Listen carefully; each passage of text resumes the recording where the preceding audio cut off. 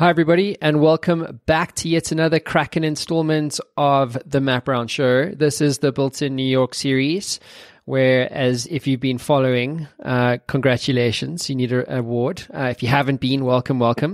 But our next guest is none other than Manish Bhatt. He is the founder, or co-founder rather, and CEO of HelloPlum.com. Manish, welcome to the show. Thank you. Thank you very much. Happy to be here. No, it's great that you're here. So listen, you've got a very interesting background. I've had a chance to meet you and really learn about what you guys are doing and how you're kind of changing, your customers' world. But for our viewers around the world, Manish, you haven't had that privilege. Why don't you give us the bit about the origin story of Hello Plum and how this whole thing came about? Yeah, absolutely. Hello Plum is our website name. The company's name is Plum Life. So it's a little bit disconnect there, but we like Hello Plum. It's very friendly and approachable, which is really what we're trying to do with insurance, right? We're trying to make it much more friendly and approachable than it has been for the last 200 years, let's say.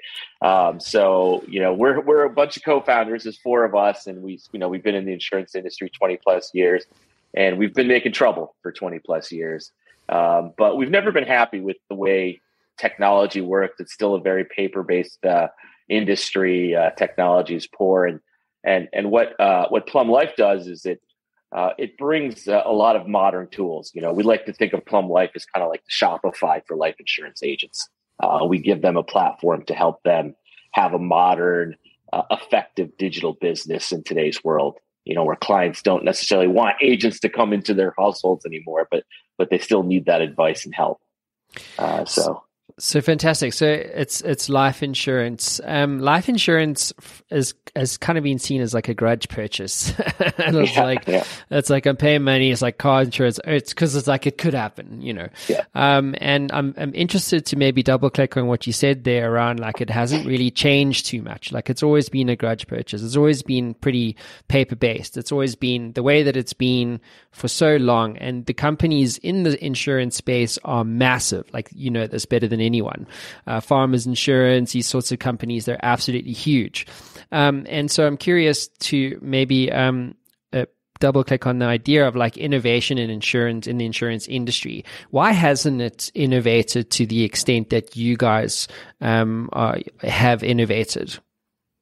Yeah, it's a great question. I mean, we used to ask that all the time, and then we just decided to do it ourselves rather than to figure out why these big companies. Because I spent 20 years at MetLife, kind of trying to push that snowball uphill, or whatever the expression is.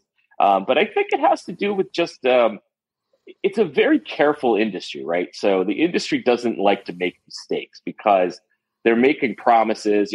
Certainly in life insurance, we're saying, hey, we're going to give you this policy where if you die, we're going to pay you $500,000. We're going to pay you $1 million. We're going to pay you several $1 million. And so it's an industry built around kind of avoiding risk, even though that's what they do. And I think that just permeates the culture. And so nobody wants to take a chance. Nobody wants to make a mistake. And I think that's been a big reason why these large companies just haven't changed very much. And to your point, it is still a grudge purchase, right? Certainly life insurance, even more than auto insurance. Nobody wants to think about, passing away. Nobody wants to think about that. And that's why agents are so important. They get a bit of a bad reputation, but we think of them as the heroes because they're the ones out there making sure families are protected. So how big is this industry? I mean, one of the numbers that you told me about was like $12 billion of life insurance is sold every year. That's a big number. Yeah. What else do we need to know about the size of the opportunity here? Yeah, there's over 12 billion every year being sold. And, there's also over 400,000 licensed life insurance agents in the US. So that's a lot of people. It's one of the biggest professions out there. So it's pretty massive in that regard. So if you think about just, how much is being sold and by who it's being sold by, of that premium, almost all of that is being sold by those 400,000 agents. People don't really buy it directly. And some companies in the last, 5-6 years have tried to get into that space, and it has been with mixed efficacy at best. Okay, cool. So who's your customer here? Is it the consumer who is looking to buy insurance? Is it the intermediary channel? Like, walk us through who the customer is. Who are you trying to solve or add value to? Yeah, that's a great question. I mean, our first and foremost customer is the agent, who's trying to help his customers or her customers get insurance. So that's the way we think of it. We do keep that end customer in mind because we want them to be happy too. We want them to enjoy both the relationship with their advisor and also their relationship with the companies that are actually making the promises of insurance. But first and foremost, it's that life insurance agent. That's our primary customer. And what have you built solutions wise for them, or what's the problem there? I mean, if there's 400,000 brokers, let's just say, in the US, like what's keeping them up at night? Yeah, it's a couple things, right? I mean, the first thing is that their life is very difficult, right? I mean, this is a job where, if you look at the movies or something, life insurance agents aren't always portrayed as like, firefighters and policemen, right? They're portrayed as the people you want to avoid. Groundhog Day comes to mind. I don't know if you've seen that movie, but, Bill Murray has a life insurance agent friend that's always hassling them. So they're dealing with that perception. They're dealing with a lot of rejection from clients that, hang up on them or don't want to hear from them. So it's a tough job. And then on top of that, the industry, the life insurance companies have given them the worst technology there is. If you're a life insurance agent, you're using 6 or 7 different systems with poor functionality, poor reliability to do your job, which I just told you was really hard to start with. So that's the problem we solve, is we kind of make that part of their life a lot easier. It's an easy, simple platform that they can interact with their clients and get everything done in one place. Right now, if you're not working with Plum Life, you're going to 5 or 6 different places, 5 or 6 different passwords and different ways of doing things. With Plum Life, it's all one platform. So that's the biggest thing. There's also another thing that has really emerged in the last 3-4 years with COVID, which is life insurance agents went from kind of sitting in someone's house and making a sale, which, it's hard to get in the house, but once you get in the house, you make the sale, to doing it all digitally now. Nobody wants anyone in their house anymore. And so they're doing it like this on a Zoom session if they're lucky. But more often than not, it's just phone calls and email.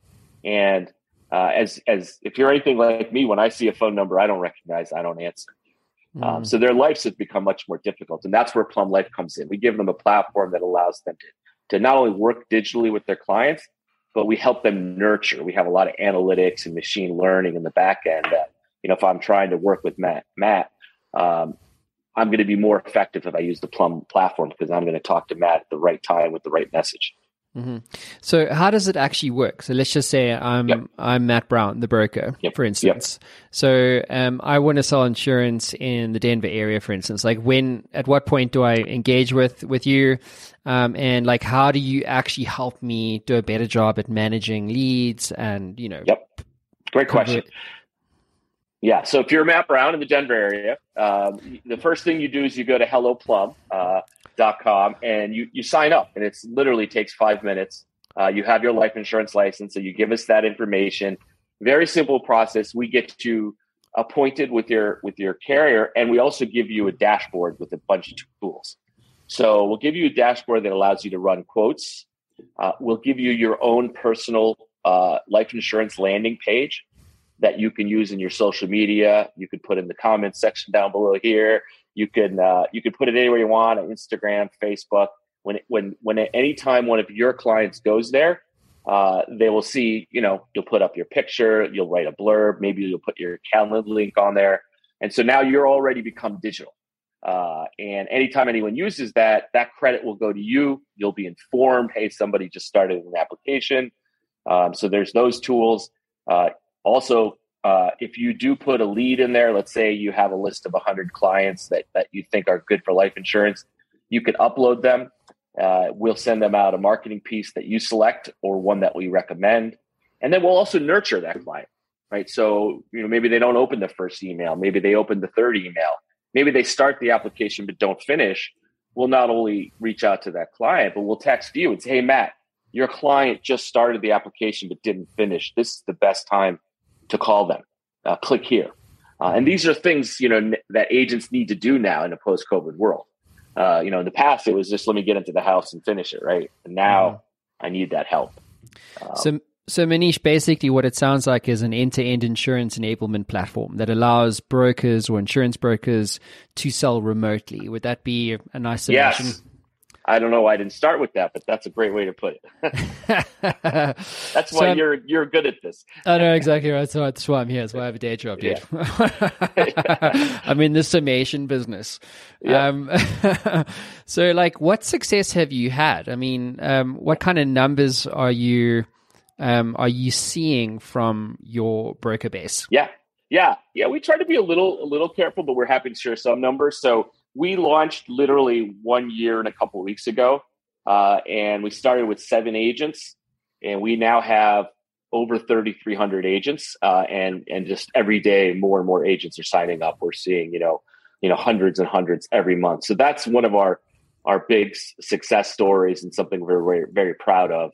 I think another success story is the agents on the platform love it. Our NPS is well into the 60s, which is a net promoter score. So it's how many people give you an 8, 9, or 10, versus how many give you a 0, 1, 2, 3, 4. So we have a very high net promoter score, and the revenues, sales. We don't like to talk too much about that, but there's millions of dollars of business flowing through the platform. So those are the things we're most proud of: is how many agents are signing up and how strongly they tell us they love the platform. Stay with us. We'll be right back. Hey there, I know being an entrepreneur can be a very lonely experience. You sometimes get stuck, don't you? Well, if you're like me, being stuck sucks. But what if you could access the minds of over 850 CEOs who have built companies generating billions of dollars in revenue and access all of that knowledge in a fraction of a second? Well, the good news is you can literally do that today. What my team have built is Matt Brown AI. It is trained on all the interviews, over 850 of them that I've done to date, all my books, all the knowledge capital that has been generated over the last 10 years right here on the Matt Brown Show. And you can get access to all of that right now for free. So how do you get access to this? Well, head on over to mattbrownshow.com, and at the top you'll see community. Hit that link, sign up, it's absolutely free, and you'll be given instant access to Matt Brown AI and a community of over 100,000 subscribers.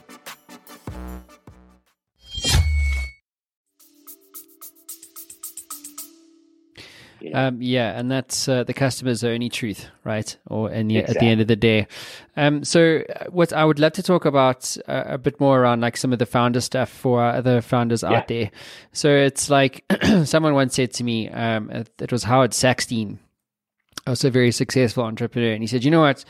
People who are sitting in corporate jobs, if they can't figure out what they want to do, and we're talking about corporate people becoming entrepreneurs, which is what you guys have done. Yeah. And he was like, if they can't figure out what makes them happy, they must learn to be happy in their misery.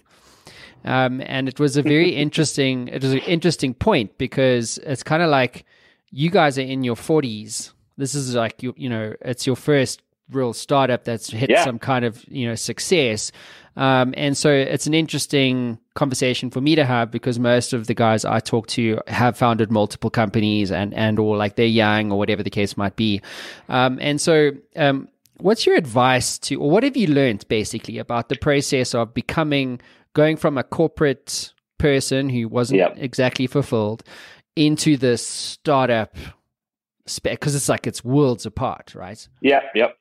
Yeah, I think a couple things that come to mind. One of the things that I always knew to be true, and I got it from my father, is whether you think you can or you think you can't, you're right. So that's kind of one of the first things is if you believe you can do it, that's prerequisite. If you don't think you can do it, don't do it, because you're going to be right either way. So I think that's a big lesson that people should have, right? If they feel like they can do it, that's probably, to me, almost enough to do it. But if you're hesitant, then really, listen to that too and figure out why. The other thing is don't take other people's assessments. I'll tell you this one story.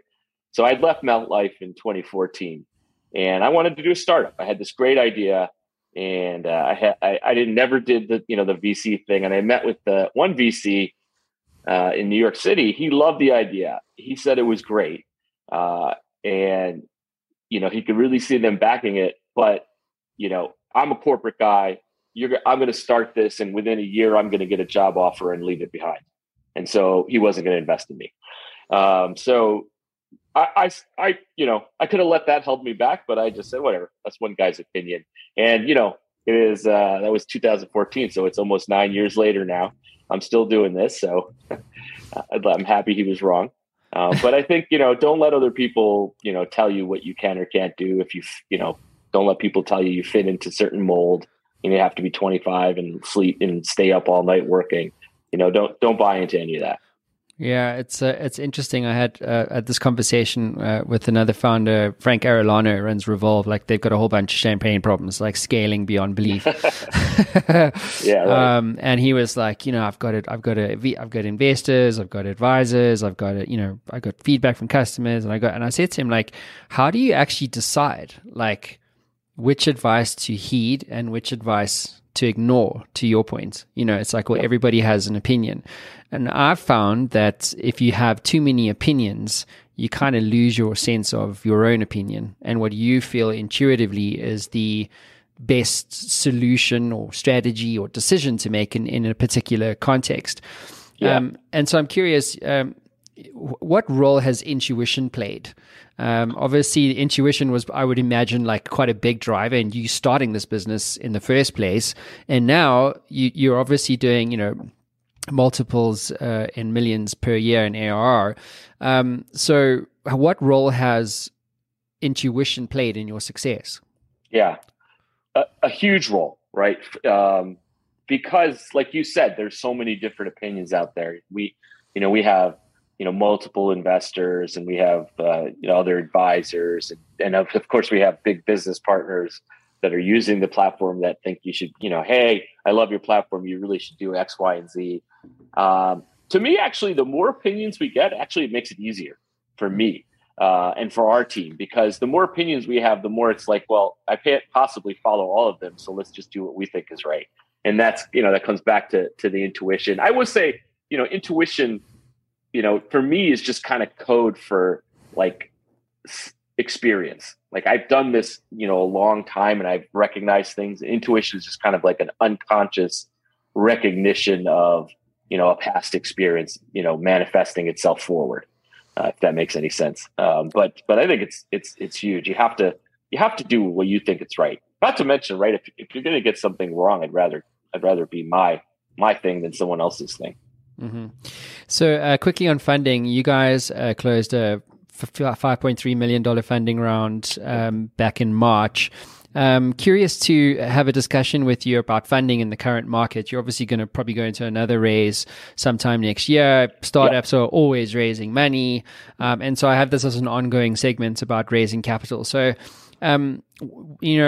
what have you learned? I mean, you were raising money when the market wasn't exactly booming. Yeah. Like, what did you learn about raising money in the market the way that it is right now? Yeah, I think what I learned is, first of all, like you said, you have to always be marketing, yourself and your company. That's, everybody says it, but it's like, it's so true. You have to constantly be reaching out to people, constantly be telling your story, so that when the time does come, you're not like starting from scratch and figuring out where things are. So that's, one thing I knew, but I know more than ever. It's interesting for me. Like we started raising money before kind of everything went difficult. I haven't noticed a difference in the ability to connect with VCs and to tell our pitch, to hear their interest. So to me, I haven't really experienced, quote unquote, a downturn yet. I'm looking to see what will happen next year where we're going to raise. But one thing we're doing very much is we're we're not waiting until we need to raise to have conversations. We have, a pretty long list of people that we've told our story to twice. We've told it once, we've given them an update. We'll do another update at the end of the year. And they seem to like that. And it keeps it kind of fresh in their mind. Obviously, it's important that each of those updates is better than the last. So it's a little bit risky, right, in some senses, because, you're kind of telling them where you've been. So they expect you to go further. What we don't do is we don't tell them, where we need to be for the next round, right? We're a little bit, we keep that close. So how do you know how much to raise? So do you raise to hit a certain number? Yeah, I think for us, it comes down to the what are we going to do with the money, right? And so and how fast we want to grow. So for us, it's a little bit of an equation. It's mathematical more than it is art. It's more science. It's hey, here's where we are. This is what we need to grow in sales. This is what we need to grow in profit margin. It's going to take these 8 initiatives and these types of employees and this type of maybe third-party expense. And that's how we get to a number. And then, of course, cushion. Because whatever you think it is, it's going to be more. Right. And just like, yeah. I mean, I'm curious, like obviously valuations aren't necessarily going to be what they were unless you Jasper.ai. So how caught up should a startup founder be on valuation? Like if you were getting, I don't know, let's just say a 10x multiple, and now you're getting a 6x for the same thing, you also have the luxury of saying no. Right. I mean, you have the luxury of saying no unless you're going to run out of cash, right? I don't know. I don't get too caught up in valuation. I mean, especially if it's your first one, right? Like this is our first one. It's like, it's more important to be successful and get a good exit, I think, than it is how much the valuation was, and did you end up with 14% instead of 11% or 11% instead of 8%, right? Because then you build credibility, and I think it just makes it much better the second time around. If you're planning a second and third time, I know you've done like 87 of them, right? Thank you, Manish. I didn't want anyone to know, but now the cat's out the bag. I think it was 14. You said, I forget. It was a lot. I started 14 with 14. right. I've sold 2. Like the rest are all like dun. Yeah. Yeah. But now that you've had 2, I mean, I think people look at you differently, right? I mean, well, Steve Blank said to me the other day, he says, "You know what we have?" He said to me, I was trying to not mess this up, but he's like, in Silicon Valley, we have a word for a startup founder whose business failed. And I'm like, yeah, what's that word? And he was like, experienced. That's a good one. Yeah, and it was an interesting point, right? Because I use this acronym QBE, so like qualified by experience. Like there's no book that's going to teach you what I know about building a business. You know what I mean? Unless I write some version of that, and I don't have time. I got like 3 books I want to write, but I don't have time to do it. And so just to maybe stay with this idea of exiting, right? Because if I think. I don't know, like I think failure teaches you more than success does in many cases. And I've learned in the process of 25 years of building businesses, like I've learned what type of founder I am. You get one-hit wonders. My mentor, he owns like hundreds of businesses. And he was telling me the story about this one entrepreneur, and he built this business and the stars aligned, and he just sold this thing for like billions, right? He was minted. And 2 years later, he met my mentor for coffee, walks into his boardroom, sits down, and this guy's just like depressed. And my mentor said to him, he says like, dude, like, why are you depressed? And he said, maybe not in these words, but what he said to him was that he finally realized that he's a one-hit wonder. He doesn't. Well, this is legit. People don't think about what happens after the exit. And I interviewed Bo Burlingham, who literally wrote the book on this. It's called Finish Big. When you exit a business, or a founder who's sold a business, like 80 or 90% of them go into some form of depression, because while they're rich or whatever, like they don't think about what that next move is. And so when they exit the business, they're no longer in control. They become an employee overnight, and suddenly things suck. They've lost their sense of meaning and purpose. And so we often don't think about exiting until it's almost too late. You know what I mean? Right. Or it happens out of surprise, and I'm not really prepared. I haven't got my due diligence documents in place, or maybe I haven't built the thing to sell. It's not ready. It's not a sellable asset just yet. Maybe you haven't done, you haven't documented things, or the numbers don't make sense, or the story's not right. You've had a bad quarter or 2 bad quarters, and that affects valuation. So there's lots of things that go in there, but I'm curious to get your view, because you touched on the word exit. Yeah. When do you start thinking about it? Because do you think about it like when you hit 5 million ARR, or do you start thinking about it from day one? Yeah. I mean, I think about it all the time, in the sense that I'd like our business to be clean. Right. And so I don't want to have to scramble for things, because, when we went through that second fundraise, everything was pretty buttoned up, and it was awesome. And so we try to keep things buttoned up. So from that regard, I kind of keep it in mind. But in terms of actually exiting, I don't think about like, hey, are we ready yet now? We're just not there. And I don't know when we're going to be there, honestly. I think if you're worried about that, it might lead you astray, at least in the stage we're in. It's just let's focus on making this business successful. There's a favorite quote of mine from Viktor Frankl. I don't know if you heard of it. Yeah. He was in the concentration camps, but he said, success, like happiness, is something you can never pursue. It's something that results from doing things. It's not something you aim for. It's something that happens. And I always like that. So we can try to keep focused on just making this business better every day. And then, when it's time, the exit will come. We'll know. Yeah.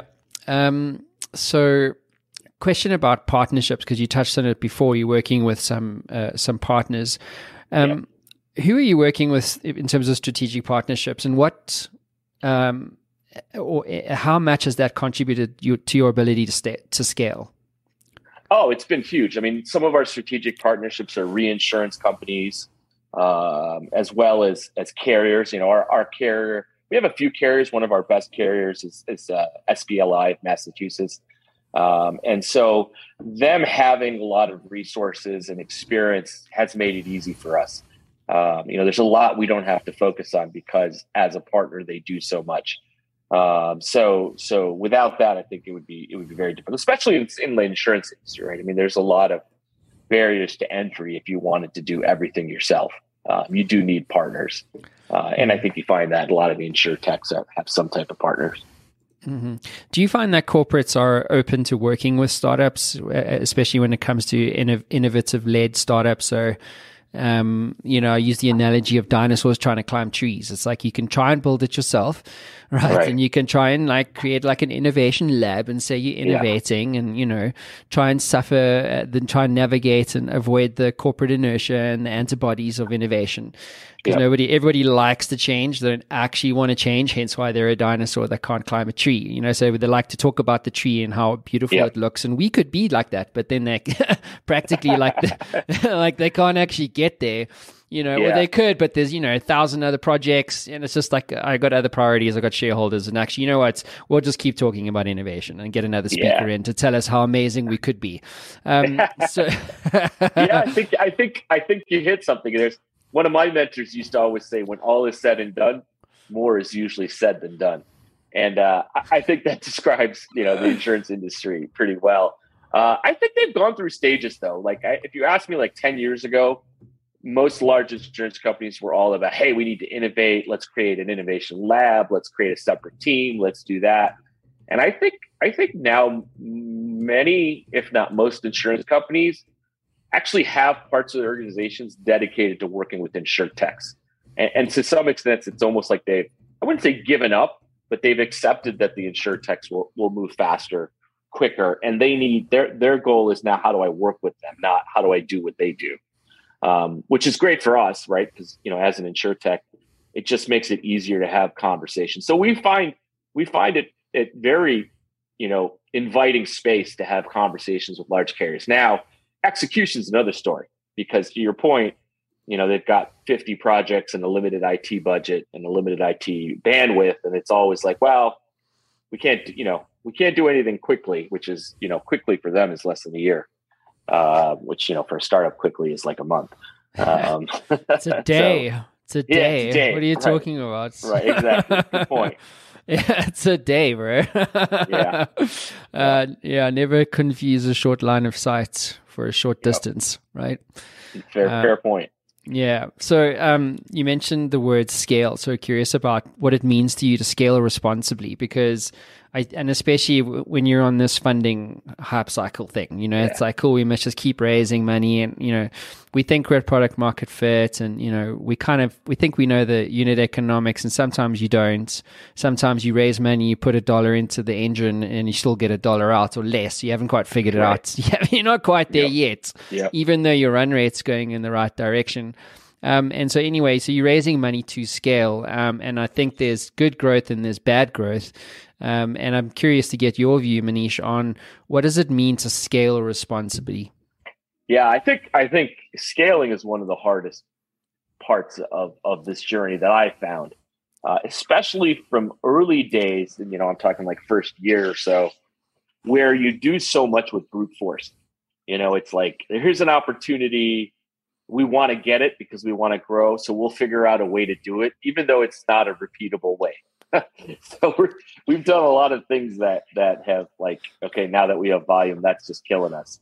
I still have weekends doing things. I'm like, I can't believe I'm doing this. Like, we've got to figure out how to scale this, so to speak. So for me, scaling responsibly it's finding that balance between kind of growing because you need to grow and growing because it's a good business decision in the long run. That's been the challenge. There's so many opportunities where if I said, hey, in the long run, is this sustainable? No, we should probably not do it. And yet, at least early on, and to some extent, even now, we're going to do it anyways. So it's scaling responsibly is really being disciplined about that, or starting to get more disciplined about what you do the hard way versus what you do the right way. Does that make sense? It does. Yeah. Just very quickly about your team. There's obviously 4 of you. It's interesting because it's like you have one founder or 2, but rarely do you have 4. How do you govern decision making? Like, you know what I mean? Like, is it consensus driven amongst multiple founders like that? Like, how do you because often, like, how do you accommodate differing opinions? Obviously, no, it's not just 2; it's twice that amount. Yeah, absolutely. It's a lot of arguing. It's a lot of arguing, and we're all so into the business that it almost feels personal at times because we're so passionate. But at the end of the day, it's really majority opinion. But we always let everybody be heard. We always kind of get everybody's opinion. But we're not consensus. That's not what we're trying to get to. Although I would say 95% of what we do ends up being everybody's on board. And then 5% of the time it's like majority opinion.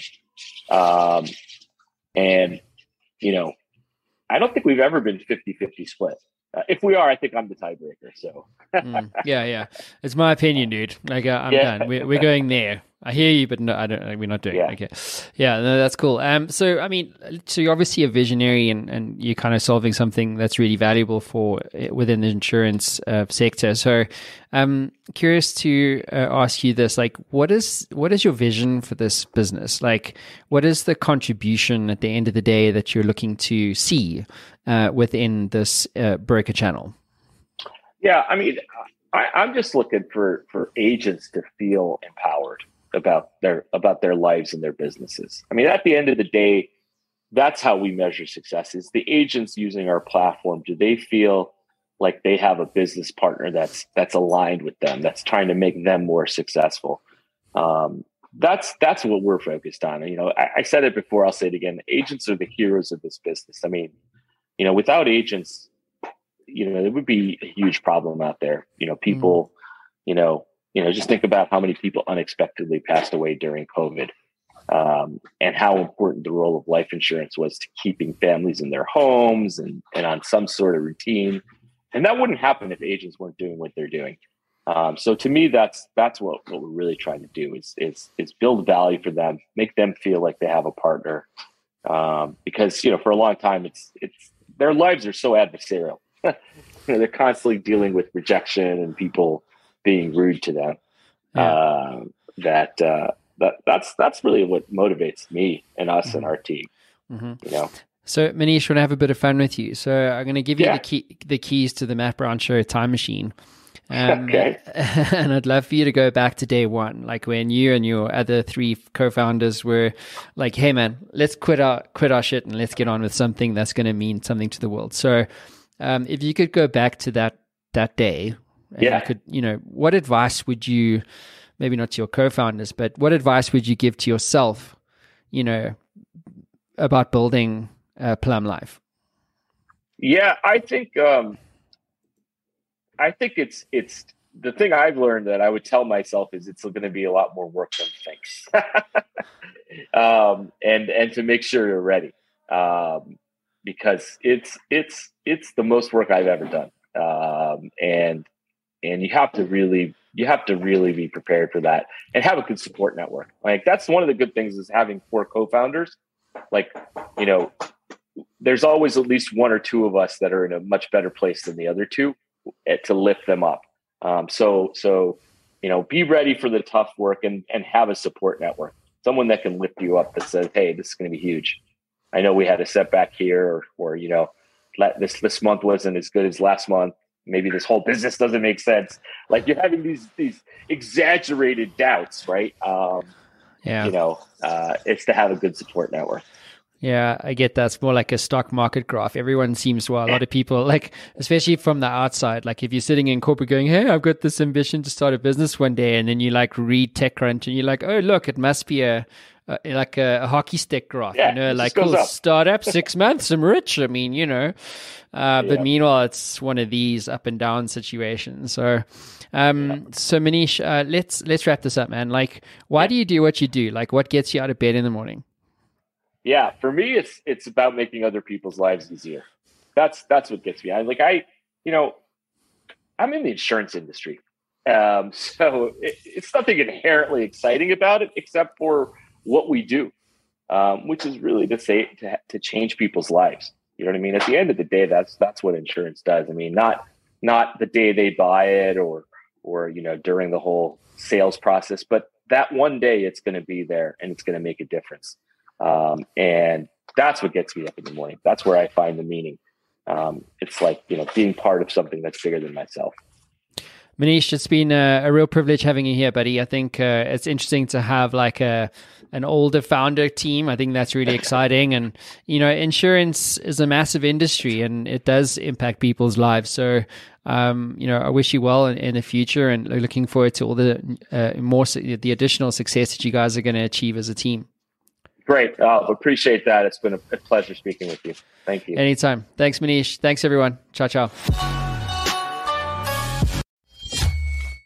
Ever wanted to become a best-selling author? Well, I'm in the influence business and I work with business owners and CEOs and business leaders to help them scale their influence. And we do this as a team by helping you to become a best-selling author, sought-after speaker, and industry influencer in only 30 days. My team and I have developed a system that delivers a best-selling book and a launch campaign 300% faster and at 50% less cost than anyone else in North America. This system is incredibly efficient. One of my clients, Haiku, went from a 2% share of voice globally to an 11% share of voice globally in only 7 days. If you'd like more information, head on over to showworksmedia.com for more. That is showworks with an X.com.